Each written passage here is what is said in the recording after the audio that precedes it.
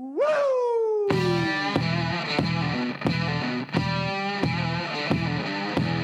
1 beer, 2 beers, 3 beers, a shot of whiskey. This is the Fabulous Heel Nerds Wrestling Podcast. Yes, y'all. How's it going, everybody? We are back once again, like the renegade masters that we are. Power to the people. Hello. Hello. Don't know why I said that. How's things? Yeah, mate, I'm sound. Just been soaking my being in hardcore wrestling and blood and violence. Oh, yeah. It's good for the soul. It is. It makes me feel dirty sometimes, but I kind of like it. It does, especially when you, we'll get into these matches, but especially when you watch a match which is just essentially two men cutting themselves. I'm bleeding everywhere. Yeah, not doing much wrestling, but just cutting. Did you actually, gave you a bit of homework, 1 or 2 matches. Did you actually watch the match we're going to discuss? Did you watch that on the tram? Oh, no, I couldn't in the end. I kind of wanted to. I was going to watch, so Nick sent me this incredibly violent match to watch. Well-known match. That we're going to talk about a little bit later. You'll probably know it. But, yeah. And I was going to watch it on the tram home from work. But as much as I would have, liked to have sat there watching this incredibly bloody violent wrestling match in front of a load of other members of the public, I actually had to stand up because the tram was too busy. Oh. And that would have been definite eyes on. What the fuck standing up in the tram watching. What the fuck is this guy watching? Headphones off. Speakers on full blast. Speaker on full. Yeah, you would have been judged there a bit, but you can't really admit to everybody that we enjoy the kind of wrestling that we do, I suppose, can we? No, I suppose people would think less of us. Yeah, I suppose that's the joys of being a wrestling nerd, is that these sort of things you share with other wrestling nerds, and they all understand. Not really, though, because what we're going to be talking about is a very particular type of entertainment, isn't it? Not every wrestling fan likes the type of things we've been discussing. No, but I think most understand it. Even if you say...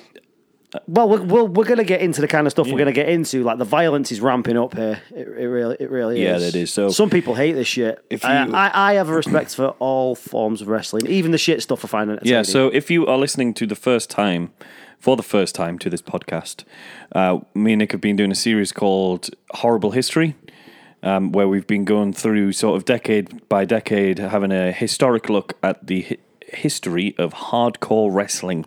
Mm-hmm. And we started all the way in our first episode in 1908. Mm-hmm. We took that over a few decades up to 1938. After then, we had a look at the 40s and sort of 50s. Mm-hmm. Then we had a look at the 60s, 70s. Last time we did 80s. And now we're really into the hardcore stuff because we're onto the 90s, which is where hardcore wrestling had its boom. It is. But before we actually get into the 90s, I actually want to talk about something that you mentioned and discussed ever so slightly on the 60s, 70s episode that I took the lead on. Which you never brought up in the 80s, which was you took the lead on most recently. You said that you believe that the term hardcore in relating to wrestling came about in the 80s, but you never discussed that whatsoever. Okay, yeah, so I believe... Or it never came up during your research, I presume. It never came... Well, if I'm going to be honest and open, which I believe we should be on this podcast, is I forgot. Right. But, so I forgot to research when exactly the term hardcore came about. And I'm pretty certain it was the 80s. Mm-hmm. Okay. That the first time a promotion, which I'm not entirely sure which promotion was, said, this is a hardcore match. Are you basing that on, is this off something that you've read that you can't quite remember, or are you basing this on, because I was thinking about the etymology of the actual word, where it comes from. Yeah, do you know where the word comes from originally? No. Do you want me to tell you? Go on. Okay, so it is a jargon of the British building trade from the 19th century, and you must know what hardcore is. You've been to a tip before. Have you ever been to a tip before? Yes, I've been to a tip before. Yeah, so they're all recycling centre, if you like. Yeah. Or a dump. Yeah. Rubbish, garbage dump, fucking whatever. I know what everyone knows what a tip is. No, not the Americans don't, dickhead. Yeah. So I'm trying to put it in context. If I say a tip, they ain't got a fucking clue. A dump, garbage place. Recycling though, it's all in different sections, innit? Yeah. You have wood, steel, general, rubbish, appliances. Yeah. And then you have rubble and hardcore. Is one of the sections at the tip. Rubble and hardcore, so basically it is broken bits of rock and masonry and stone. Yeah. So that is where hardcore comes from very, very originally. So to think that hardcore wrestling could be called rubble wrestling. Barney Rubble Wrestling. Barney Rubble Wrestling. Yeah, man. But obviously, the word took on more other connotations later on. Yeah. So it's used as an used as a noun, meaning very active and enthusiastic. So you could say he's hardcore into that. Yeah. So active and enthusiastic are connotations of hardcore when used as a noun. It was then in the media first used to describe films in the 50s. So violent films in the 50s were called would have been called hardcore by critics. Yeah. And then in the early 80s, when you think of music, obviously, Yep. the hardcore punk scene, Yep. obviously an offshoot of the kind of British punk scene, Yeah. which was obviously louder, faster, and more aggressive Yeah. than the music that preceded it. The first record I could find of hardcore being used or written down in a wrestling sense was actually for ECW's television show, which was called Hardcore. ECW. Well, it was called Hardcore TV, wasn't it? Hardcore TV, yeah. Yeah. So that's the first reference I can find to it actually being I in think wrestling. where I read or listened to it was in an interview where someone said they were talking about All In the 1930s. Yeah, Again, okay. to throw you back, there's a promotion in the 1930s in London called All In. Nothing to do with AEW, obviously. Yeah, it's not the Young Bucks standalone show. And this was like, if you listen to that episode that we did, which is in the very first episode, the 1908 to 1938, we talk about this promotion in London called All In. And I was watching an interview with a guy that was talking about that promotion, and he said this was sort of hardcore before hardcore was even a thing. Hardcore wasn't even coined as a term until the 80s. All right, I'll let you off then. So you didn't just completely fucking make it up, because that's what I thought you did. No. All right. Why would I just make up facts? To sound Billy Big Bollocks. Well, no, because this goes out onto the internet and people just correct you. Even when you're right, people correct you. Never mind when you're wrong. You make shit up. Just thought you wanted to be big and clever. No, I did. There was some thought behind it. Right. Well, we're going to move on. We're going to move on. I'm not going to stick on ECW. We will be getting back into ECW because obviously we'll talk about the 90s. So we most certainly will be talking about ECW. But for now, I'm gonna move over to the East and we're going to talk about Japan again. Excellent. I love Japanese wrestling. You do love Japanese wrestling, do you? I really need to people landing on their heads. That's what I want to see. Well, this isn't. It is kind of strong style, but obviously this is kind of the birth of deathmatch that I'm talking about now. So, have you heard of Frontier Martial Arts Wrestling, or FMW? Yes, I have. Rightio. Do you know anything about it, really? I know very little, really. I just know what it is, and I've watched a couple of matches. Rightio. Fair enough. So, started off by a guy called Atsushi Onita, who basically is an absolute legend in Japanese professional wrestling. Mm-hmm. He started the company off. He started wrestling a long time ago. He originally started wrestling in the 1970s. He was one of the first graduates of the All Japan Pro Wrestling Dojo. I think he actually started training in 73 and debuted in 1974. And he was kind of like a junior that junior heavyweight kind of style. So quite quick on your feet, you know, a lot of jumping, aerial moves, but obviously, you know, no 450 splashes. We're talking the 70s here. Yeah, 70s. Jumping off the top rope. 70s high flyers. Yeah, but he was fast and he was quick and he was nimble, basically. And he wrestled all the way through the 70s, basically, as an undercarder without getting too much fanfare, but he was cutting his teeth and he was learning the business. Basically, he in the early 80s, he moved away from All Japan and from working in Japan to quite an influential territory, Puerto Rico. Ah, yes. Last episode we talked about Puerto Rico. Yes, the crazy island. So he started getting some work out in Puerto Rico, and obviously they weren't that kind of hardcore style, but obviously, as we discussed in the last episode, the model of the Puerto Rican wrestling style, I suppose, or the World Wrestling Council, Capital Sports, the whole Colon family, they always hinged it on foreigners, didn't they?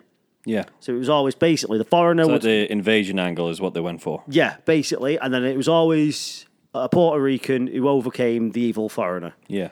Basically, he was supposed to lose 2 straight falls in a match whilst he was out in Puerto Rico, but for whatever reason, he just refused to do it. He's a bit of an antagonist, Onita. Like he's a bit of he likes to stir shit up. Yeah. Likes to stir shit up. So for whatever reason, he legitimately just flat out refused. No, I'm not losing 2 straight falls. It was a 2 out of 3 falls match, and the idea was you lose both falls and just look like a mug. Yeah. Basically, he was like, did he refuse this in the ring or beforehand? I'm not too sure, but the match went ahead with him refusing to do it. Oh wow. Yeah. So basically, he. So they didn't even come to an agreement before you went out there? No, not at all. Wow. No. But he still went out there. Because of this, he basically got his ass kicked. Oh, really? By a big gang of Puerto Rican wrestlers for 40 straight minutes. Jesus. Apparently, and got put in hospital. Wow. You don't want to take the pin, we'll make you take the pin. Basically, yeah. So while he was healing up, I'm not too sure how he became friends with him, but he became friends with Terry Funk. He was a massive Terry Funk fan. Yeah. From day one, basically. And he actually ended up moving from Puerto Rico to Texas and actually ended up staying with Terry on the Double Cross Ranch whilst he was healing up, basically. And after he healed up, he started getting work in the States throughout 1981. He started working in Memphis. So as we discussed, the empty arena match. Yeah. Remember from our last episode in the 80s, Terry Funk versus Jerry Lawler? That's Memphis. Memphis, very known for the brawling style. A lot of brawling in the stands, a lot of fighting, a lot of commotion. He learned that style over there, basically, whilst wrestling in Memphis. So he, kind of cut his teeth. He already had this sort of high flyerish kind of style. He was a good worker, and he learned how to brawl basically in the States in the 80s. He even wrestled actually Ric Flair. Really? In 1981 in the Carolinas. So we got about. Yeah, so this guy's knocking about. Yeah, and so basically he went back to Japan after that, obviously, after he was healed up, after he'd kind of cut his teeth learning the violent brawling style, which, Memphis was very well known for. And he started getting, a push as a high flyer in like 82. But when wrestling Chavo Guerrero Sr., he was like, sometimes you see high flyers, they do that ring entrance where they kind of grab onto the top rope and then flip over it and land on the feet. Mm-hmm. It's kind of like quite a well-known way for a high flyer to enter the ring. Yeah. Like Ricochet does it and whatnot these days. But he actually slipped on some water whilst doing that and blew his knee out. Oh, right, okay, not as bad as us. What were you expecting? I was expecting that because he slipped and go over there, he's right straight on his fucking head. And he died, and then that's the end of the story. No, but you know what I mean, like. But he blew his knee out, so that was pretty fucking bad. Yeah, he blew his knee out, and he had his first retirement in 1985. This man has got retirements on a par with fucking Terry Funk now. Oh, really? To be perfectly honest. Yeah, Terry Funk. How many times did we find out Terry Funk retired? Did you look that up? Yeah. Not the exact number, because I was reading his book and. You say reading, you mean listening to? Well, listening to his book, whatever. So I was listening to his book, and Terry Funk's first retirement was in the 70s. Yeah. So, it's hard to keep up. And some of them, it's hard to keep up. What is actually hard to keep up with these guys is sometimes the retirements were a work. Yeah. Which retirements often are. So it's just like, when are you legitimately retiring, and when are you just working it for a comeback? But it very much is the boy who cried wolf, though, isn't it? Yeah. Like, when you actually do want to retire, no one gives a fuck. Yeah, exactly. I think it's playing with... Well, it is playing with people's emotions, really, isn't it? Because if you are a beloved performer... Yeah, it's playing with people's emotions, but you're also playing with your own sort of, not only integrity, but sort of your own legacy, if that makes sense. Yeah. You know what I mean? Like, when you eventually do retire, you want people to give a shit. Yeah. What you don't want is to do a Ric Flair where you retire and then not retire, have everyone care, then end up not retiring and going and wrestling for another company and just of getting to the point where you literally You are pissing can no longer wrestle. That's what you don't want to get to. Yeah, but Ric Flair likes money. Yeah, he does. And he likes the limelight. Yeah. But Onita very much kind of does that. Is he actually retired now? Let me check. Or did he retire in 2017? Do you know what you should check out, everybody? I mean, you should check it out just for the sheer interest of it and how crazy it is, but it's nothing to write home about, is the Ric Flair versus Mick Foley hardcore match that they did in TNA. That's on. It's something that I've been meaning to watch for years. It's actually on YouTube now, but I've been watching all this shit leading up to this. I've been watching the current product, so I need to set some time aside to actually watch that. I believe that's actually been released by Impact on Impact's YouTube channel now. Yeah, that's not something you want to watch if you're sensitive, should I say? Yeah, that is two old geezers doing things they shouldn't be doing, and it's in a lot of ways, it's quite sad. Yeah, because of the platform that it's on, because the fact that there's fucking hardly anyone there. Really? Yeah. And the two fucking legends. And the two absolute legends just doing crazy shit, clearly, mostly for, if not money, but if relevance, maybe. Yeah. Wanting to stay relevant in a time that is, to be honest, quite beyond them. Is it worth watching this match though? Is the match? Oh right? Yeah, it's worth. There's some crazy high spots, and So is the match is good? Yeah, and it's hard to say because there's some high spots and there's some ooh ah moments, but what took away from those moments is they can't work anymore. Basically, it's Ric Flair, Mick Foley. What the fuck are you doing? This is it that they can't work anymore? Because even Mick Foley, even though people say he's a glorified stuff, he's my favourite wrestler of all time. I'll just say right now, I fucking love the guy, and he can work. And he could work tremendously. He's still. Could he work here though? Is what I'm saying, or was he? They could was his body just falling apart? No, his knees fucked and his back fucked, and couldn't move around. They could to an extent, because all the big moves are there. Foley does an elbow drop while Flair's in the Tree of Woe, which is a classic Foley move. Mm-hmm. And all those, the bigger classic, the DDTs and the figure fours and stuff like that. But it's the back and forth is just very sloppy. The in between bits, if that makes sense. Yeah. So in wrestling, you've got sort of a lot of big moments and then subtle nuances in between that get you from big moment to big moment. Yeah. In my opinion, as a obviously non-wrestling professional, it's those nuances in between that are very, very sort of just sloppy. They've not got the oomph. Not even not got the oomph, but barely even there. You know what I mean? And it's not been recently that I've watched a match. It's been years since I've seen the match. But from what I remember, that is my sort of takeaway of it. The big moves were there, the high spots were there. There's some crazy hardcore moments. Flair obviously bleeds like hell. One of the things he's good at, but it is an interesting, among many things. It is an interesting watch if you're a hardcore wrestling fan. I'll try and watch it tonight. Actually, switch your hardcore wrestling fan mode on. Turn your Mick Foley fan off. Really, it's just if you like blood, you'll like it. Yeah, if you like blood, if you like watching people hurt themselves, you'll enjoy it. Okay. Well, just so you know, Onita had his last match in 2018. He had a retirement tour. He went over Asia. He came to America, worked for CZW a bit. The last recorded match on Wikipedia is in 2018. Onita fought against Bulldozer Matt Tremont, against American hardcore legends Masada and CZW owner DJ Hyde. In 2018, he had wrestled for 43 years. And he's wrestling in CZW. Yeah, well, he's a hardcore legend, obviously, Onita, so... CZW do not give a shit, do they? Well, obviously, when we get past the 90s, we'll be getting into CZW. Yeah, how old was he at this point? Would he have been? Yeah, I think he's 60. Not to skip so far past the 90s. Well, no. I'll say so. He is 62 now. So yeah, he will have been 61 or 60. Fucking hell. Yeah. Don't forget, the Sheik was fucking wrestling in Japan in the 90s at 68 years old in fire matches with Sabu. Yeah, well, that's a very good point. Yeah.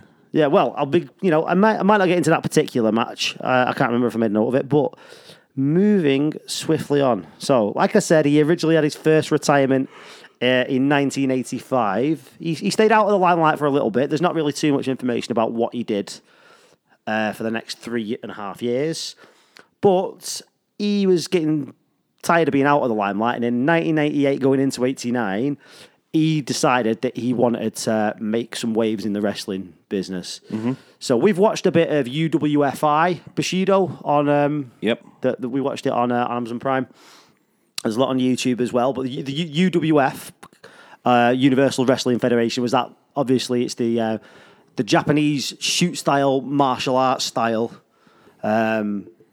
promotion where basically it's kind of like martial arts fighters working against each other, basically. And he went into business for himself, turned up at a UWF show without a ticket, and basically took the press with him and said, "Let me in, I want to fight all your fighters." So he's kind of going into business for himself. He's causing a bit of a furore and a bit of a stink because he's trying to make a name for himself. He's kind of fucking like flash mobbing him. Is he anyone at this point? Is he? He's a big not name? a name as such. No, people know who he is because of his. He's been wrestling since the early 70s, since 1974. Yeah. So he had a bit of a name because people knew that he was a wrestler, but he wasn't a famous public figure at this point. No, this is him trying to make himself. So he's got himself some friends in the press then. Well, he's just turned up basically with a camera crew. Yeah. Yeah. Turned up with his buddies. Yeah. Get me noticed. Yeah. That's some, for the late 80s, that's some very out there shit. social media-esque of 2019 way of going. He always wanted to. I mean, granted, he's a wrestler and it became famous and a legend in Japan through being a wrestler, but he always wanted to be a celebrity. Yeah. Always wanted to be really in the limelight. Always. Yeah, that's some very Instagrammer level of trying to get yourself some clout. But this is in 1988, mate. Yeah, 1988. The guy was way ahead of his time. So basically, he was wanting to say how legit he was by fighting in inverted commas, or maybe not in inverted commas, legit fighters. So he started up I suppose it'd be the very start of FMW. There was a legitimate karate and kickboxing league out of Japan called the WKA, the World Karate Association, who had legitimate kickboxing fights. Yeah, they were a fight promotion, and he wanted to go into a legitimate fight with one of the karate fighters. Yeah, basically. Once again, this is all very pro wrestling. We're not sure what's real and what's not real, but it was seemingly made to look like he legitimately wanted to fight a karate fighter. They promoted it as wrestler versus kickboxer in a kickboxing match. That's how they promoted it. And it wasn't promoted on a wrestling show. It was promoted as part of a World Karate Association fight card. Okay. This is very... But once again, you're not sure what's what because it's fucking pro wrestling. Are we not sure now because we have this pro wrestling sort of looking glass that we use? Or were people not sure then? That's what my bigger question would be. At the time, would people have just bought this in to be a definite 100% this is going to be real fight? And that might have been the case, and that was true. But now, knowing what we know about who he is and what we always presume when we look at wrestling these days, are we just looking at that as a bit more... cynical? Cynical through the eyes of wrestling fans who go like, well, that's a fucking work. If I've maybe, but the thing is, he had a trio of fights with this one guy. Yeah. It's widely believed that the first one was a genuine fight. Well, I say widely. For the research that I've done and the stuff I've heard and listened to, it is believed that the first one was a real fight. I'm not sure. Personally, I don't believe that to be the case. These people who are talking, they're not talking in Japanese. Like, these are people who have heard from other people who have decided for themselves. it's not first. They're not first-hand accounts. Yeah, so yeah, it's hard to get first-hand accounts from stuff in fucking Japan because I don't speak Japanese. Fair enough. You know what I mean? Yeah. I can't get first-hand accounts in Japanese. Yeah, sure. Yeah, but basically, he had a fight in the World Karate Association with a karateka. That's a karate fighter. To me and you, called Masashi Oyagi. And like I said, it was apparently legitimate, but the thing that makes me believe that it wasn't necessarily on the level is because he got disqualified for using professional wrestling moves. What? So it's a kickboxing fight. Right. Slow down. Just rewind for a second. Re-explain yourself. But slowly, because I'm confused now. So it's a kickboxing fight, yeah? Yeah. Onita is dressed in his wrestling singlet, for one. Yeah. Yeah, the other guy is wearing a karate gi. I like a guy that stands out. Yeah, the other guy is wearing... Oyagi is wearing a karate gi. Yeah. And there is footage of the fight online. You can watch it on YouTube. I've watched it. And basically, the way they worked it, if it was worked and if it wasn't genuine, was Onita takes a battering, basically. Takes a kicking. You can see like the shots that he's hitting him with aren't necessarily pulled. If they're pulled, they're only pulled a bit, but he's getting kicked very hard, a lot. And he gets bust open around the ears and all this kind of stuff. But the fight ends in a disqualification because Onita uses professional wrestling moves. The fuck does he do? Like pile drive him? I think he body slammed him. Okay. So he got disqualified, or it might have been a Thunderfire Powerbomb. That's his move. That's his special move, is the Thunderfire Powerbomb. What does this Thunderfire Powerbomb look like? It's just a powerbomb. Just a powerbomb. It's a powerbomb, but you follow it down into a pin. Yeah. I mean, you can't... You have to be a strong bloke to powerbomb someone in a shoot. Against their will. Yeah, against their will. He's a big lad, Oyagi, as well. Yeah. Big, he's a 250 easily. So I'm assuming, the power slam you can kind of see because you can imagine it being sort of half, cocked, and it's like he slams him down kind of, and it's not really a kickboxer move. It's a wrestling move. But a power bomb, even though I really should have double checked that. I can't remember. But his move is Thunderfire Powerbomb. Yeah, we've added that into this narrative that it was a power bomb, and it is.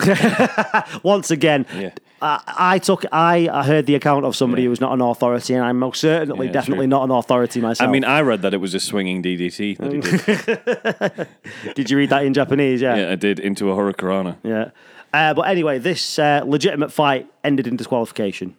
Oh wow. Yeah, so for using professional wrestling moves. Yeah. But he was trying to fight back. He was headbutting him, which probably added towards the. You can't headbutt in kickboxing. You cannot headbutt in kickboxing. No, I was going to say, it's right there in the name, kick and boxing. Yep. You can't even you can't headbutt in MMA either, can you? No, the only sport which you can headbutt in is Lethwei. Lethwei, that's Burmese boxing. You could headbutt in Bethway, Burmese boxing. Lethwei, you're allowed to headbutt. Yeah. Watch Dave LeDuc on the Joe Rogan podcast. It came out a couple of days ago. He's Canadian, but he's a Burmese boxing golden belt champion. And we should watch some Lethwei with me, mate. Lethwei, it's like Muay Thai, similar to Muay Thai, but you don't have gloves. You just wear thin hand wraps, so no gloves, and you're allowed to headbutt. Traditional Lethwei, there is only one way to win, and that is by knockout. That is the only way you can win. That sounds right up my street. There's no scoring system. I've been watching more BKFC recently. Right, yeah. Yeah, that sounds right up my street. But this is the only way, in traditional Lethwei, the only way you can win is by knockout. If there's no knockout, it's considered a draw.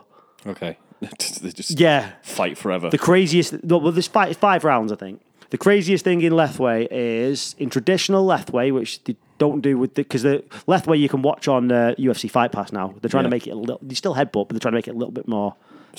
safer, so it's a bit more palatable. But the craziest thing is, you're actually in traditional Lethwei. Once somebody gets knocked out, sparked out cold, they have 2 minutes to revive their fighter, who goes out and gets given a second chance after being knocked out. So after being flatlined, KO'd, you have 2 minutes, and apparently they put ice water in their face, bite them on the ear. To try and wake them up. Jesus. And then you actually have the opportunity to go out and try and fight again after being knocked out cold. That is not good for the brain. What's the fucking life? I shouldn't laugh. What's the likelihood of them winning that fight? Yeah, what's the life expectancy of fucking someone who fights Lethway? I don't know, fairly low. 30 years old. Life is cheap in Burma. Yeah. Wow. Yeah. Anyway, moving swiftly on from Burmese boxing. So yeah, like I said, that fight ended legitimately. You're smiling. You like that one, do you? It's just fucking crazy. They should bring that. They should bring that stip into a wrestling match. I'd like that. After you're knocked out, you get a chance to. But this is real fighting. Fucking lunatics. Anyway, move on. Moving swiftly on. Ignore my smile. That did tickle me because after the DQ, there's a big mass brawl in the middle of the ring between Onita's crew and all the WKA fighters. Yeah. And so it's a big mass brawl. So it becomes like a bit of a media thing. It's reported in the news and whatnot. But from here on out, he wants to have another fight against Oyagi, another go. So he promotes 2 shows. First show was under the Frontier Martial Arts Wrestling banner. So this is the first shows that are his company. This is him doing it as his company. They're not getting into the deathmatch stuff just yet. They're doing these kind of martial arts fights. They do a show called Grudge in Nagoya, and then they do Grudge in Tokyo, and they're both headlined with Onita versus Oyagi. Nagoya is where Oyagi is from, and Tokyo is where Onita is from. So Oyagi wins the first one, and the second one is won by Onita. So he obviously gets the final fight. He wins the final fight. And it's after the first fight, there's the brawl. So after the very first fight, which is in a WKA ring, World Karate Association ring, there's a big brawl. It interests me that that's the one that people consider to be legitimate and not a work when there's a brawl afterwards. Did you not fucking watch Conor McGregor versus Khabib Nurmagomedov? Well, yeah, but that was... yes, fair point. But I don't know, it just seems like something that's just very rare and uncommon to happen. Like I said, you can watch footage of the brawl. There's people literally punching each other in the face. Maybe, really? They may well have just agreed to it. It's just... But there are people punching each other in the face, barefisted. Again, it might be because it's like this skeptical pro wrestling sort of eyes that I'm looking at it with. But if I was a detective trying to decide whether this was real or fake or not, and I look at the past history of the man as a wrestler who, has been DQ'd for using a fucking power bomb or whatever he used, and he's in a singlet. Okay, there's 2 strong bits of evidence. Okay, 1, you got disqualified for using a wrestling move. 2, you're in a fucking wrestling singlet. 3, you've got history of being a pro wrestler. And then you look at this pull-apart brawl, and in my detective skills, it'd be like, there's something fishy going on here. But if you watch the footage, the brawl is a genuine fight. When he's getting kicked for real hard. Yeah. So that... We'll take this as it was a proper brawl then. Yeah, so he has this... orchestrated or not, they were really hitting each other. Yeah. But anyway, like I say, this could be seen to be starting off the promotion for him to start his own company, obviously. Yeah. So that's what happened. And like I say, they had 2 matches that were definitely considered to be worked. One which he lost, one which he won. After this, he starts promoting more cards, does only under the Frontier Martial Arts Wrestling banner, the FMW banner. But he starts moving slightly away from these kind of martial arts style fights, which do continue for a bit, but they tend to be on the undercard. And they're starting to work towards these kind of more hardcore style matches. So they have their first street fight on December 4th, 1990. In which Onita and Dick Murdoch, who's known, is he a Texan? I think, but he's known in America in the South, defeated Josh DeLuke and Masanobu Kurisu. From this point onwards, Onita is headlining basically every show. Okay, he's a bit of an egomaniac. Like I said, he likes to be the center of attention, but he likes to draw attention as well. So this is why he likes to start moving into gimmick matches. So this is where it starts. Bum, bum, bum. This is where it starts. And the first barbed wire death match in Japan took place a card called Battle Creation, where he teamed with Tarzan Goto, who's another legend. I first heard about Tarzan Goto on the King of the Deathmatch video I originally had. He's not in the tournament, but he has a cracking brawl with Dan Severn, of all people, actually, for the NWA heavyweight title in 95, and he's a cracking brawler, but he fights here. Tarzan Goto team, Onita and Tarzan Goto against Jerry Blayman and I'm going to do good with the Japanese names there. Mitsuhiro Matsunaga. This is in 1989. We're not in 1990 yet. Sorry. Not to hurry you along. This is our 90s episode. We're in the right. Okay, right. Well, we're almost 40 minutes into recording, and we're still in 1989. Okay, right, yo. So, in January 17th, 1990, Onita defeated a wrestler called Beast the Barbarian to win the WWA World Brass Knuckles Heavyweight Championship. Brass Knuckles. Shout out to our 1950s episode where we were talking a lot about Bull Curry. Yes, man. Go and check that out in the archives. And it's from here onwards, since he wins this brass knuckle title, that, like I said, the martial arts style matches on the undercard, these barbed wire and more matches starts ramping up. So, next big event for Frontier Martial Arts Wrestling was, it's called Summer Spectacular. This was August 4th, 1990, in the Shio Dome in Tokyo, Japan. By this point, they're an independent company, but they're starting to get a little bit of traction. Attendance here 4,520, which not too bad for an independent company, I don't think. They're not even a year old. Bear in mind, this company. That's not too bad. 4,520. Just remember that number. Say it again. 4,520. 4,520. 4,520. Not even a year old. They started to build up a bit of media attention with the World Karate Association stuff. But like I say, in 1990, the Summer Spectacular, it was aired on telly, this. So, they've got getting a TV deal. They're doing all right. And this card is available on YouTube. Watched a lot of it myself. You get a nice undercard. A female street fight on the undercard, which is nice. The Japanese, they like to give these opportunities to the women to bleed just as much as the men. Norio Toyoda versus Megumi Kudo. It's a really, really good street fight, this. Really, really nice bit of brawling in it, nice bit of blood. They kick the shit out of each other, these ladies. So, fair fuck to them. In this card, we have the first ever, this is Atsushi Onita versus Tarzan Goto. No ropes, exploding barbed wire. This isn't one of the ones that you sent me. This is not one of the ones that I said. No. This is only 1990. This you've not seen this, but this is 1990, and they're already blowing each other up. Yeah, we'll get onto the ones where I have watched in a sec, which are the ones that are in a fucking swimming pool for some reason. Yeah, that's enough. Like I say, we'll get into it. Yeah, crazy. But the no ropes exploding barbed wire shit is mad. Yeah. I've seen that before. Even though I've not seen this specific match, I've seen that before. Yeah. And it is just absolutely, it's just like, how far can you go with a gimmick? We'll go further, my son. You know what I mean? It's just like you sat around in a room thinking, right, what's the worst thing that we can do? And then you come up, but aside from kill each other, well, let's do this. The kind of mentality it took, but the deathmatch style out in the 90s, it's still incredibly fucking dangerous, but you didn't get the big spots as much. It was very drama-centric. These matches were very drama-centric. It's very drawn out in a way, isn't it? Well, it relied very much on pacing. Yeah. Very much like an old Ric Flair match or whatever. They relied very much on being able to work and pacing, and it was the drama centered around, they'd whip somebody to the wire, they'd stop themselves.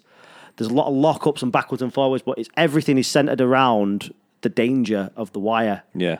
And when somebody does get it, because you've had the tease so much, it's it really is drama. And what they did, obviously, there's no ropes whatsoever. The ropes are completely taken down, and there's basically 3 strands of barbed wire where the 3 ropes would be. Sometimes they even do an X in the middle, but I don't believe they did on this one. And then there's electrical charges basically that run in the wire, so that when you hit the wire, it sets off an explosion. And it's it's not fucking C4 or whatever, but it's kind of like a firework, like quite a big firework explosion. Yeah. I would describe it as, and like, yeah, you get burned. Yeah. So this was the first one. This is only in 1990. But it's some crazy shit, man. It's some crazy shit. But moving swiftly on. I feel like it's the mid-90s is where stuff in Japan really started to ramp up, in terms of like craziness. And when they really start to think outside the box with stuff like Piranha matches. Oh, don't piss on me chips, man. We'll get to it. I know we'll get to it. What do you People know that Piranha matches. Yeah, everybody knows about Piranha matches. While you're bringing that up, though, I would just like to mention that as well as wherever you're listening to this podcast now, you can also find us on Spotify, Apple Podcasts, Google Podcasts, Anchor, Breaker, and the like, as well as the Aaron Meta Network. Also, please check out 24wrestling.com. Check it out. Forgot to do that at the beginning, so That's fine, mate. get out of the way. I'm giving these like reads and stuff, or little things that you have to do a lot less gusto today. Why is that, mate? I can't be arsed with it anymore. I don't feel it gets us anywhere. Right. Yeah, but anyway. Anyway, moving swiftly on. Yeah. So we'll move on to some more gimmick type stuff. As I said, in the 80s, he briefly lived with Terry Funk on the Double Cross Ranch. Yeah. Used to help him with chores. Obviously, on a ranch, like, you'll have to put up quite a lot of barbed wire fencing and shit, won't you? I assume so, yeah. So when he's nailing up fence posts with barbed wire, that's where he gets the idea of, do you know what they also have in America? Baseball. So he had the idea of wrapping a baseball bat. Baseball's big in Japan as well. Well, whatever. He had the idea to wrap a baseball bat with barbed wire, as one would, and wrestle with it. So he's the first ever guy to do that? He is the first ever guy to do that, yeah. Oh, wow. Is that hardcore stone cold fact? No. No. No. I've not done a full research on that, but it is widely regarded. He's the inventor of the barbed wire bat. He's widely regarded as being the inventor of the barbed wire bat. A Vice series called The Wrestlers, which was just released on All 4 recently in the UK. And he talks to Onita on that, and he says he was the first ever person to do that. Onita says he was the first person to ever do that. We'll take him on his word. I'll take him on his word, yeah. I mean, there's no recorded... there's nothing... That's it. Like, we're going, was this really the first time? If it's the first recorded time, it's the first fucking time, as far as I'm concerned. Yeah, I mean, for all intents and purposes. For all intents and purposes, that's the first time. Yeah, because... If it's the first time anyone's ever been filmed doing it, yeah, that's what's going to last in history. So, therefore, he was the first. Yeah, otherwise you're just that sort of crazy guy that says they were the first ever drummer for the Beatles. Yeah, exactly. You know what I mean? Yeah, yeah. But, like, you didn't. So, like, you can't prove it, so shut up. He was the first. Yeah. Right, moving swiftly on. We'll jump ahead a few years, just we want to ramp up the violence just a little bit. So they do a show every year just called the Anniversary Show. Simple name, but, like, it works. So this is on May the 5th, 1993, this show. So May the 5th, 1993. The first show, which I believe was in March 1990 that I talked about, when I talked about the very first barbed wire exploding match. Mm-hmm. What was the attendance there, mate? 4,520. It was indeed. What do you reckon the attendance 3 years later is? Their anniversary show, which is their biggest show. 20,000. 41,000. 41,000. 41,000. After 3 years? After 3 years. Jesus Christ. You've got some fucking... He started getting Terry Funk and people like that on board in those couple of years. But in less than 3 years, they times their attendance by 10. That's impressive. By a factor of 10. 41,000. Kawasaki Stadium was kind of their home where they do all their big shows. But yeah. I think that's pretty fucking impressive in 3 years, seeing as he had a very small name to the hardcore wrestling fans, but prior to 1989, nobody knew who the fuck he was, really. No. That is really, really impressive that he could do that over 3 years. It's like, increases the audience by 10 times. That's bigger attendance than WrestleMania was getting at that time. Way bigger. Yeah. Way bigger. Like in 1993. So in the kind of new generation stuff in WWF, they were getting fucking nothing compared to this kind of attendance. Yeah, that's nuts. This is some big shit. The main event of this was Onita versus our good old friend, who's coming up in every episode since the 1960s, by the way, Oh, yeah. Terry Funk. Yay! So the headline match of the FMW 4th anniversary show at Kawasaki Stadium, 41,000 people in attendance. Onita versus Terry Funk in a no-rope, exploding barbed wire, time bomb, death match. This is getting a little bit cartoony, don't you think? The names get longer, mate. The names get longer. They just add... The names get longer, and it gets more like... It feels like it should be fucking animated with Tom and Jerry there. It's not, though. It's incredibly violent. Yeah, it's incredibly violent. So have you ever watched a time bomb death match before? The one I sent you. Yeah, I've seen that one. I'm not fully versed in them. So what you may have noticed in the one which we're going to talk about after this. So what happens is, for the last 5 minutes, I think, a siren goes off, creating drama. Yeah. Like an air raid siren type thing. And then it counts down. And then basically the ring explodes with big explosions. Yeah. It's pretty spectacular. It is, but the thing that I couldn't figure out when I was watching it is just like, well, how do you stop that happening? You don't stop it happening. So the drama builds to that going on. But surely, if there was a way for... Well, you escape, I suppose, don't you? Yeah, there was a way. If there was a stipulation for you to be able to stop it, it would make it a little bit more... Fair. Yeah, fair is the word. I was about to say exciting, but it's exciting enough as it is. It's like, it's like, holy shit, the ring will explode in, 5 minutes' time. Mm-hmm. But the fact that that's just going to happen, you think, well, we know what the outcome's going to be. Mm-hmm. The ring's going to explode. Mm-hmm. Just seems a bit crazy. Whereas if the possibility of the ring maybe not exploding is that. But, if there's a possibility of the ring not exploding, I'm not paying money to see that show. If the ring is definitely going to explode, they have got my ticket money. Yeah, I suppose. Good point. Yeah, so you're selling it on the fact that you're going to see somebody blown up. Yeah, you're gonna see someone get blown up. And, they start blowing people up. Man, wrestling is crazy in the 90s. It is. Go ahead again. So we'll up it ever so slightly. So the Summer Spectacular 1993 at the Hankyu let's give this a go. Hankyu Nishinomiya Stadium in Nishinomiya, Hyogo, Japan. Hankyu Nishinomiya. Bit racist, Scott.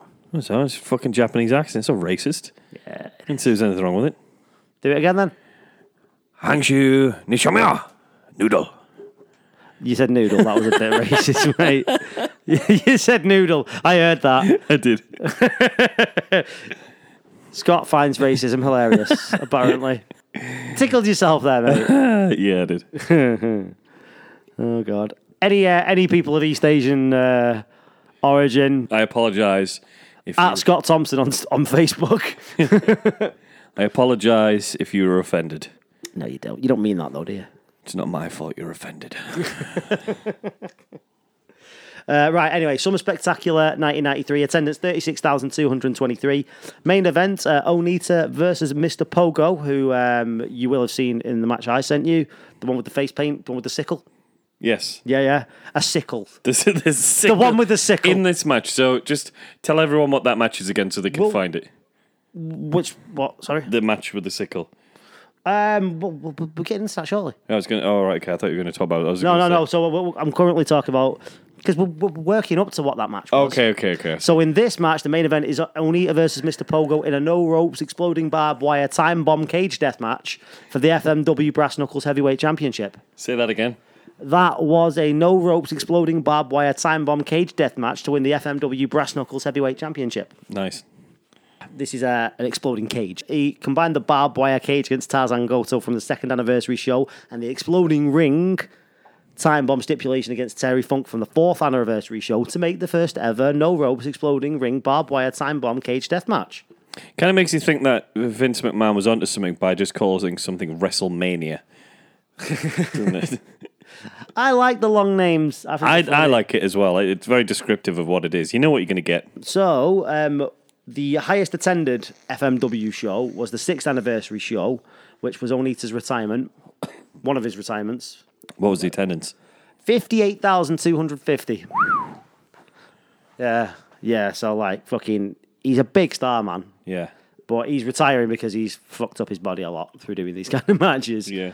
Obviously. But he does keep on going. That is against Hayabusa in an exploding cage death match. Hayabusa is in the match that we're about to talk about now, the 7th anniversary show. This is available on YouTube. I'll post it up, but it's the entire card is up there, and it's a cracking card. It's 33,231 people at Kawasaki Stadium, and I need to watch the entire card because the entire card is sick. Like a lot of the Japanese wrestlers I've not heard of, but starting from 5 matches in, you've got Taka Michinoku versus a guy called Koji Nakagawa. Taka Michinoku is probably up there with one of my favourite ever wrestlers. We need to watch more Japanese shit, man. Yeah. We need to. Like, he has a cracking... So, FMW have a junior heavyweight title, and this is for the junior heavyweight title, and it's apparently it's an absolutely cracking match. There's also a street fight with Chigusa Nago... Chigusa Nagao against Shark Toshiya in a street fight. There is 6-man violent fucking match. Super Leather and the Headhunters versus Hisakatsu Oya, Horace Boulder, and the Gladiator. Do you know who the Gladiator was, Scott? I don't know. Mike Awesome.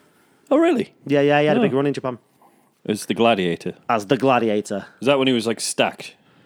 He's always been a fucking big lad. Yeah, but, like, when he was, you like... fucking cartoon stacked. Yeah. Obviously, he had his power mullet. So the matches that I watched, I need to watch the rest of the card, to be honest. Cactus Jack versus Wing Kanamura in a Caribbean barbed wire barricade spider net glass death match, and this is for Cactus's King of the Deathmatch Championship. Wow. So I'll read that again. A Caribbean barbed wire barricade spider net glass death match. Did you watch any of this one? Yes, bits of it. Right, so basically, it's no rope barbed wire, and either side of the ring, basically like big massive pallets with in the middle of the pallets 3 panes of glass, and the idea is you throw people through the glass, fuck them up until they can't fight back, and then pin them for a 3 count. Sounds fair. But Cactus retains. Cracking match. Did you watch the ladies' match? Megumi Kudo versus Combat Toyota, the no ropes exploding barbed wire death match for the FMW Independence World Women's Championships. I did, yes. What did you think to that match? I thought it was pretty good. I thought the spectacle of it sort of took away from like the actual wrestling, if that makes sense. It was a good wrestling match. It was a good wrestling match, but I think, because the whole spectacle of the stipulations, I think sometimes detracts from just seeing good wrestling. Not to sound too... But that's what it's sold on, though. Yeah, I know that, but... It's sold on the stip, isn't it? Yeah, no, that's my point. So because it's all sold on the stipulation, I felt like I cared less about the competitors, the women who were wrestling. Yeah. Oh, because this was Combat Toyota's retirement match. Yeah. She actually retired after this. Yeah, so I think it's the stipulation. You reckon that detracts? I think in some case, when you've got something like this where there's so many stipulations, you're like, well, they're not stipulations as such. They don't change how the match is fought. They change how the match is presented. They do, but it's not like you've only got a certain way to win. You still win by 3 count.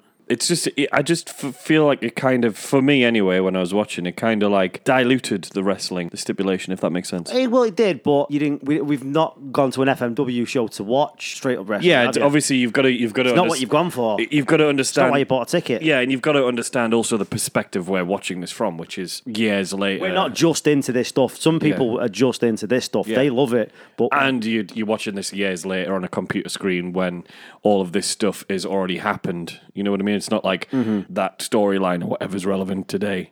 No, this is true. But that was a cracking match. The headline fight was a 1 million yen, no ropes, exploding barbed wire, double hell, exploding death match. Do you know what a double hell match is, Scott? No. So that is where, did you know double hell, so there was like layers. There was like the ring, then outside the ring, then outside the ring, which was the water. No, almost.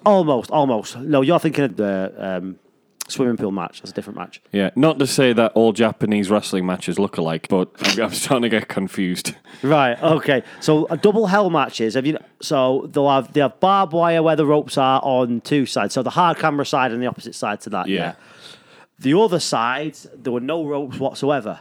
Yeah. I know what you're talking about now. So, and on the outside of those ropes, There are barbed wire boards. Yep.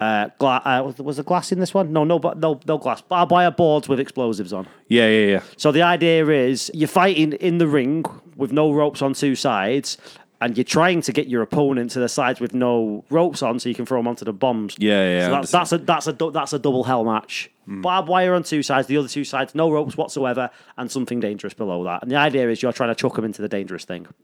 Crazy.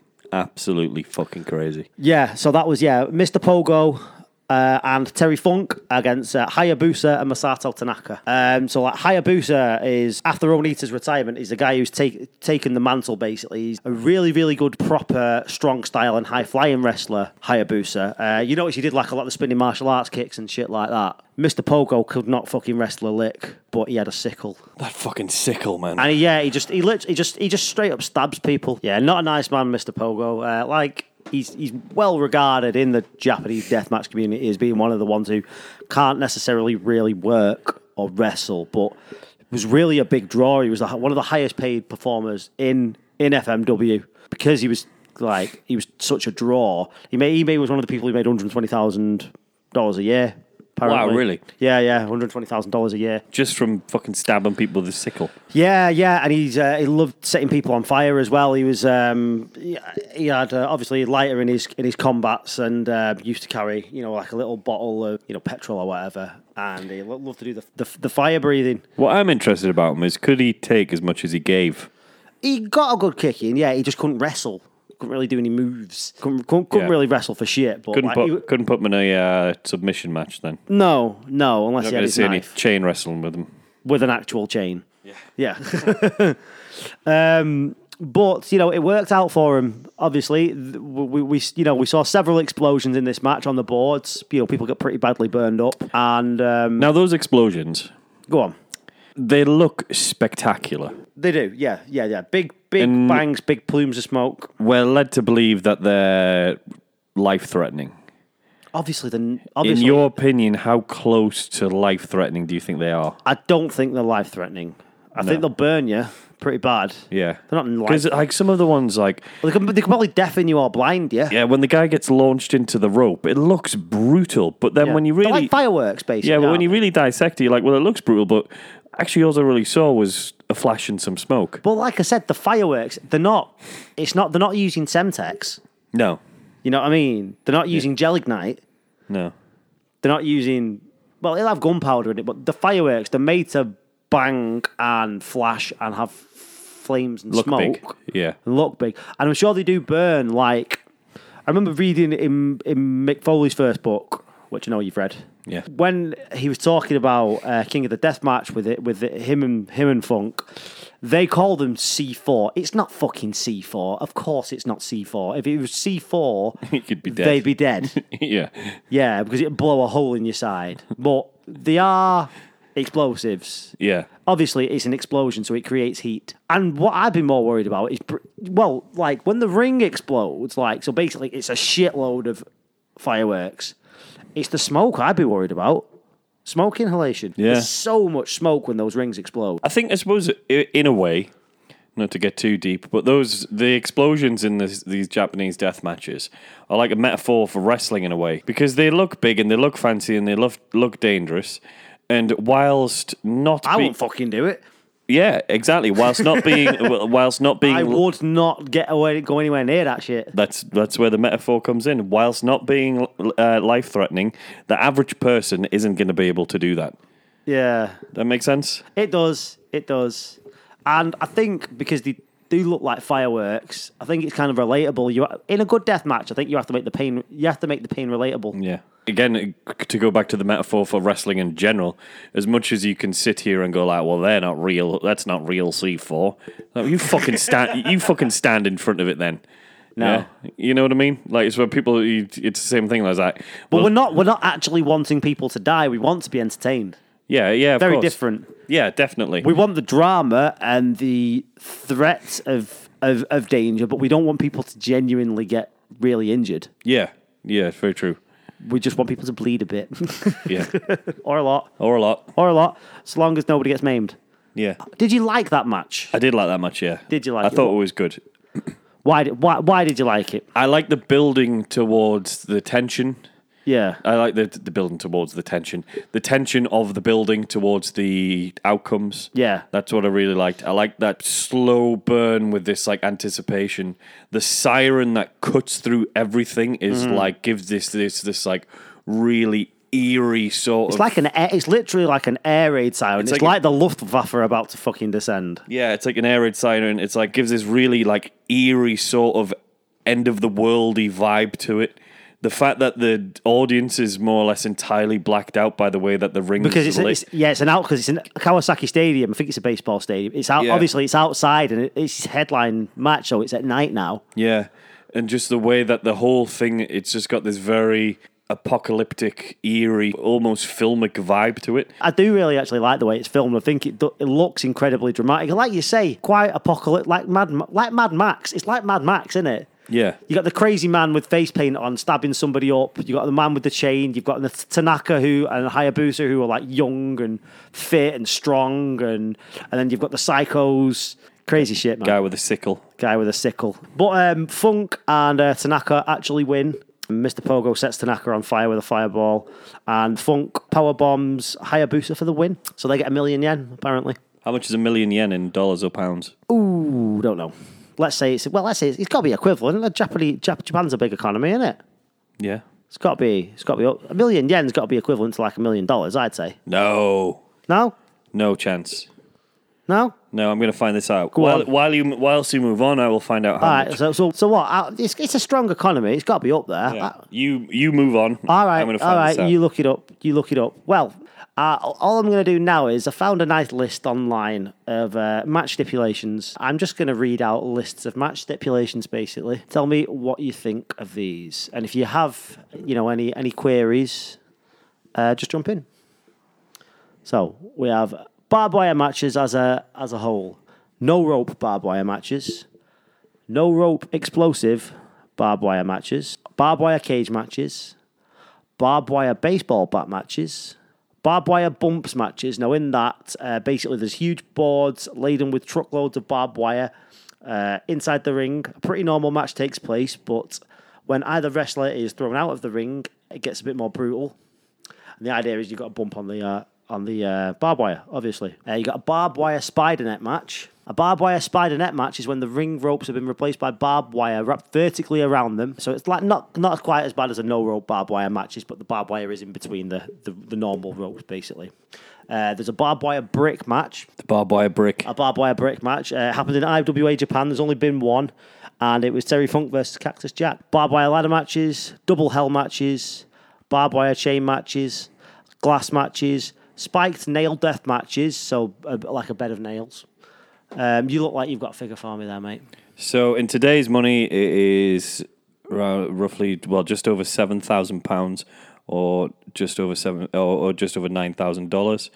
In 1993, did you say it was? This was in 95. 95. Oh fuck, that fucks everything up. We'll say it's about 10 grand. Oh right, that's not that much money. Oh well, fucking hell.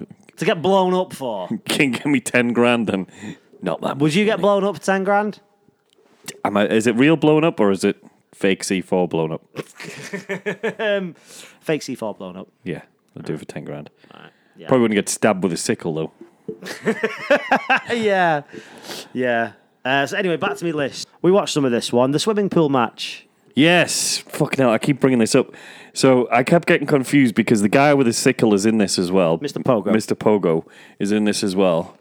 And these matches, because they're all sort of... That dramatic lighting I was talking about that I really, really liked, where the ring's lit and everything's dark around. Yeah. That's very much because of where these matches take place, how they all look, those matches. Yeah. Most of them are at Kawasaki Stadium, the big ones, which is a baseball stadium. So all the matches have the similar sort of vibe and similar sort of feel. So in my head, not of being someone who chronologically follows Japanese wrestling, it was hard for me to pick apart the matches that I've seen in my head, but this is one that I remember that stood out. You've never seen wrestling like this in this setting before. I doubt you will again. And then no, there's only ever been this one. And then when you think about it, you think, why the fuck did they do it anyway? Because they could. Yeah, it's like... So it took place in the middle of a swimming pool. Yeah. So there was a floating wrestling ring in the middle of a swimming pool. I'm assuming it was pegged down. Whatever, it was in the middle of a swimming pool, mate, in the middle of the water. Yeah. They had to get to the ring by boat. Yeah. And then around the ring, they had exploding boards, didn't they? Yes. Yeah. So they had the ring, exploding boards, then, Floating like islands. yeah, floating like islands, then water. Yeah. Yeah, that had electrified barbed wire on it as well. Yeah. And it was a double hell, so only had the barbed wire on the two sides. The other two sides were open, so you could chuck people off into the explosions. Did you like that match? I did like it. I struggled to see what the pool element brought to it. Apart from the fact it looked mental. Apart from the fact it looks a bit weird, yeah. Yeah. Because when you think about, if you were watching that live, Yeah, you had to go to a swimming pool to watch it. not only that, is the ring must have been fucking miles away from you. Because it's not like, just a little moat, is it? It's huge. Well, it won't have been that far away. Have you ever been to... Well, no, you've not. I know you've not. But if you've been to an arena wrestling show, Here we go. Fucking you're always far away. Mr. I've been to fucking WrestleMania twice. But if you go to watch anything at an arena, of course you're far away. If you go to watch football at an arena, the players are far away. Yeah, but this is like even further, because even ringside, when there's a fucking swimming pool between you and the ring, is even further. You work at swimming pools. You're not that far away. You know how big swimming pools are. You're not that far away. They differ in sizes. They do. I still say you're fucking far away. Anyway, It was fucking crazy to watch. it's a bit mad. I liked it. Mr. Sickles there, Mr. Pogo. Yeah. With his sickle, and he's just stabbing someone in the chest with it. Yeah. And it's like, it is a slow build, so it's not like one big stab. This guy gets stabbed. He's like wrenching it in it. He's like wrenching it in him. And there's this skeptical side of me that thinks that some of that might have been like, I don't want to use the words fake blood because I know that's incorrect. But I can't see how you can safely Stab somebody. stab someone in the abdomen. Yeah. And then- he was on and the then- chest. It was the abdomen, I think, Yeah, wasn't it? and then repeatedly like sort of twist it in and have the guy bleed as much as he appeared to be bleeding without someone say, hang on. Well, no, because you could. You just wouldn't stab him deep. So I've got a bit of fat on my stomach. So you just stick it in the meat, wouldn't you? Yeah, but your stomach's not like your forehead. Like, say, for example, when you cut your forehead up, When I cut my forehead up. in general, someone cuts their forehead. In wrestling. Right? In wrestling, in life. Right. Have you ever split your forehead open? I have, actually, yeah. Yeah. Even a small cut, because the skin's so tight and it's so thin around there, and you've got lots of blood vessels around there, even a small cut bleeds like holy hell. Right, yeah. Yeah, like That's why wrestlers bleed the forehead. Yeah, you can cut your eyebrow open a tiny bit, and it will piss blood for ages because of how thin all the skin around there is. In your stomach, even if you're the skinniest guy in the world, the vessels and stuff near the top don't bleed that much when you cut them. This is true. Whereas this guy was like pissing with blood from his stomach. He was wearing a t-shirt, wasn't He he? was wearing a t-shirt, yeah. Yeah. So like the sickle goes through the t-shirt and it's under the t-shirt. You assume that he's been cut. You don't actually see the wound. You just see blood. And that's what sort of got me a bit skeptical, because I was like, how the fuck do you bleed that much and not have from your stomach and not have someone go, let's stop this. You're probably in a lot of... Yeah. Because like... It's still, like, you believed it for a minute, though, didn't you? Yeah, and there's still part of me that believes it now. Yeah. Just because of how crazy all this is. Yeah. But it's quite a spectacle to behold. But anyway, I'll move on. There's many more to the list here, mate. Thumbtack matches, obviously. That was thumbtack match was first done in IWA Japan, I think. That was King of the Deathmatch, actually. I've seen that one. Cactus Jack against Shoji Nakamaki. Thumbtack balloons. What do you think that might be? Those are two things that don't go together. Yeah. Big Japan Pro Wrestling staged a thumbtacks in a balloon match on the 22nd of the 5th, 1996. The match, which saw Axel Rotten and Shoji Nakamaki lock up with Kendo Nagasaki, not the one you know from British wrestling, the one that's actually Japanese, and Seiji Yamakawa. They had 6 black balloons suspended above the ring. At a certain point in the match, the balloons exploded and released 30,000 thumbtacks into the ring. Wow. So it's like it's raining thumbtacks. Yeah. You've got to wonder, haven't you? What have you got to wonder? Who thinks of all these crazy stipulations? Mental people. Yeah. Terry Funk. A lot of the time. Yeah, Terry Funk, that, right. Just sitting around, right, how can we incorporate this? Well, that would hurt. Oh, so here you go. I talked about this earlier, actually. Fire matches. So one of the first fire matches was held in 1992, which was in FMW, and it saw Tarzan, Goto, and Onita clash with Sabu and the Sheik, his uncle, who's 68 years old at the time. So huge petrol-soaked rags were wrapped around the barbed wire and then set on fire. Onita was then forced to abandon the idea when, due to heat and smoke inhalation, the Sheik actually slipped into a coma. What? A coma? Well, it says a couple of months later, but apparently due to smoke inhalation and heat-related injuries, he slipped into a coma. Jesus wept. I mean, there's putting your fucking body on the line, and then there's doing shit that's going to put you in a coma. That's crazy.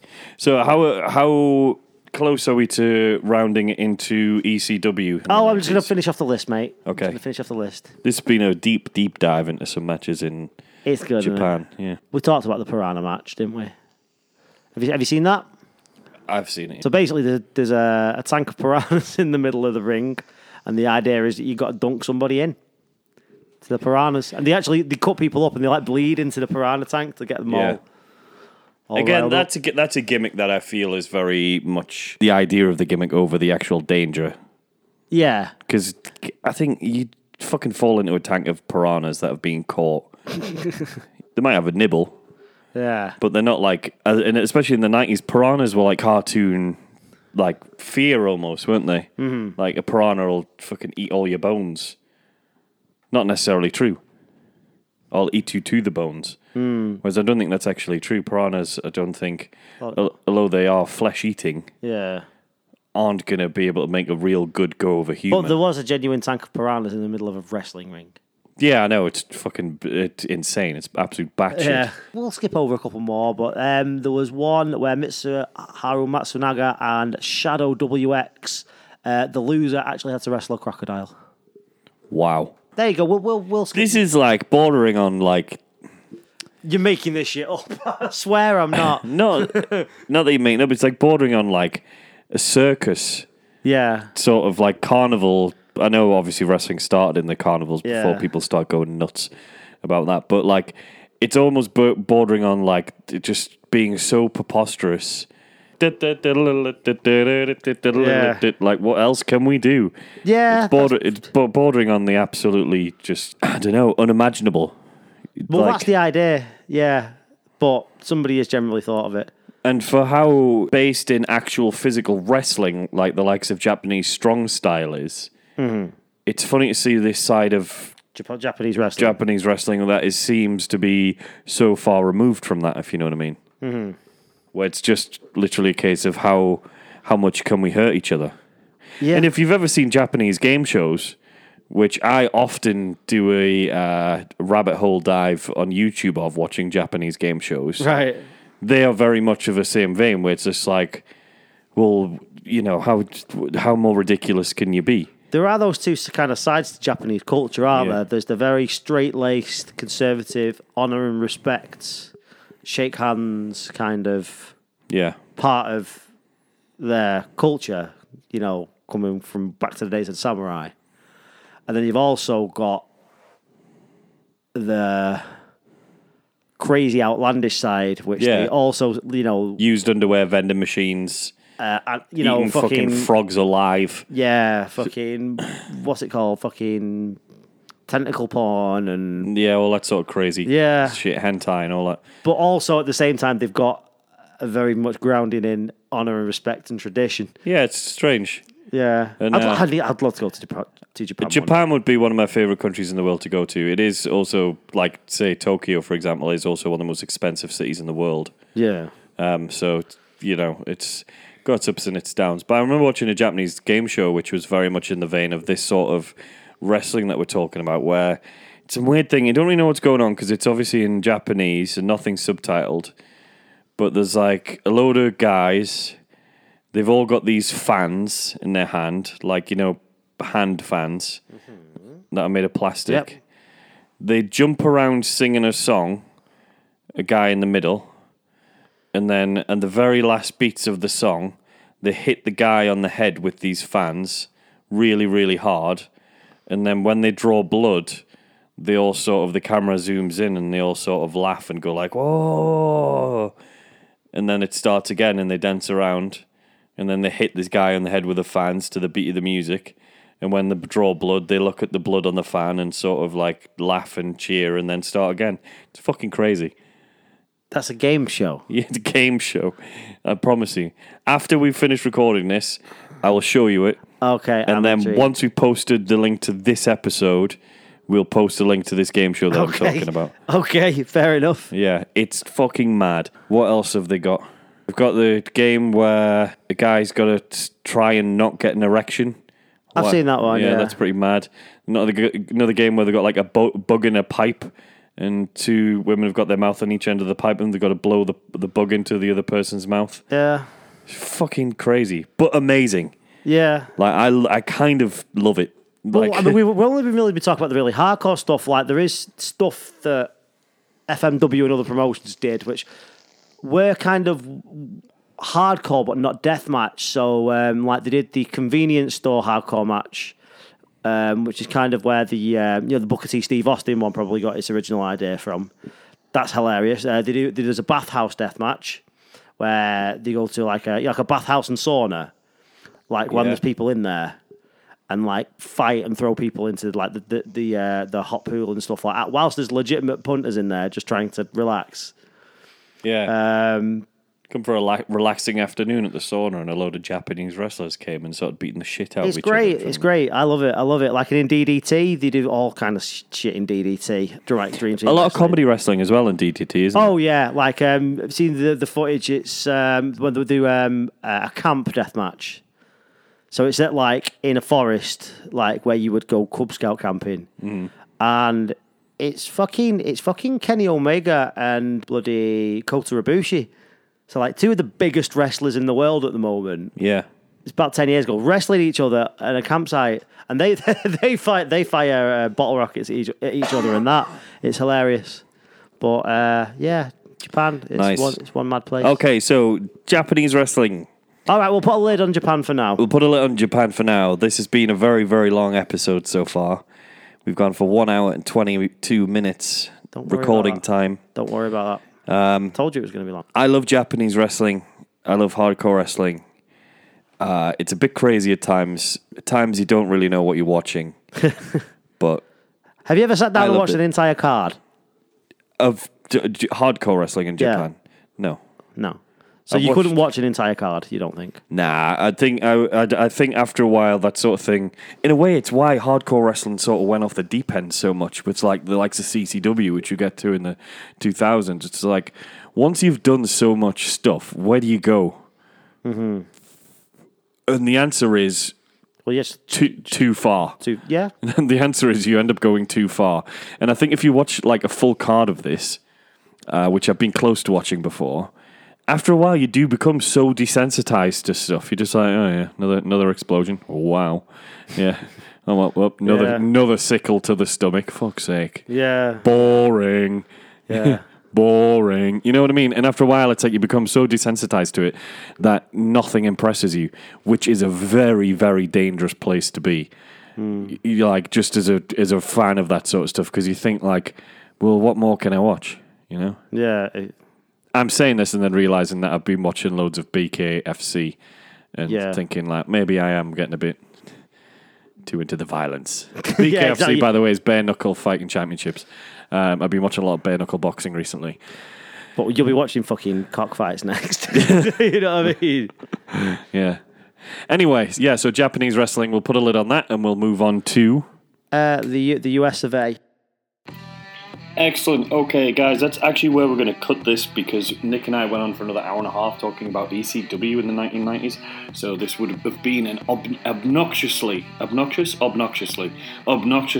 podcast if we'd put it all in one. So we're going to split it up a little bit Thanks very much for listening. Be sure to check us out on Spotify, on iTunes, on Google Podcasts. If you could leave us a positive review wherever you can, that always helps. Also, be sure to check out 24wrestling.com for all your wrestling news updates, and always check out the Aaron Meta Network and the Aaron Meta Show. Thanks very much, and we will see you next time. Goodbye.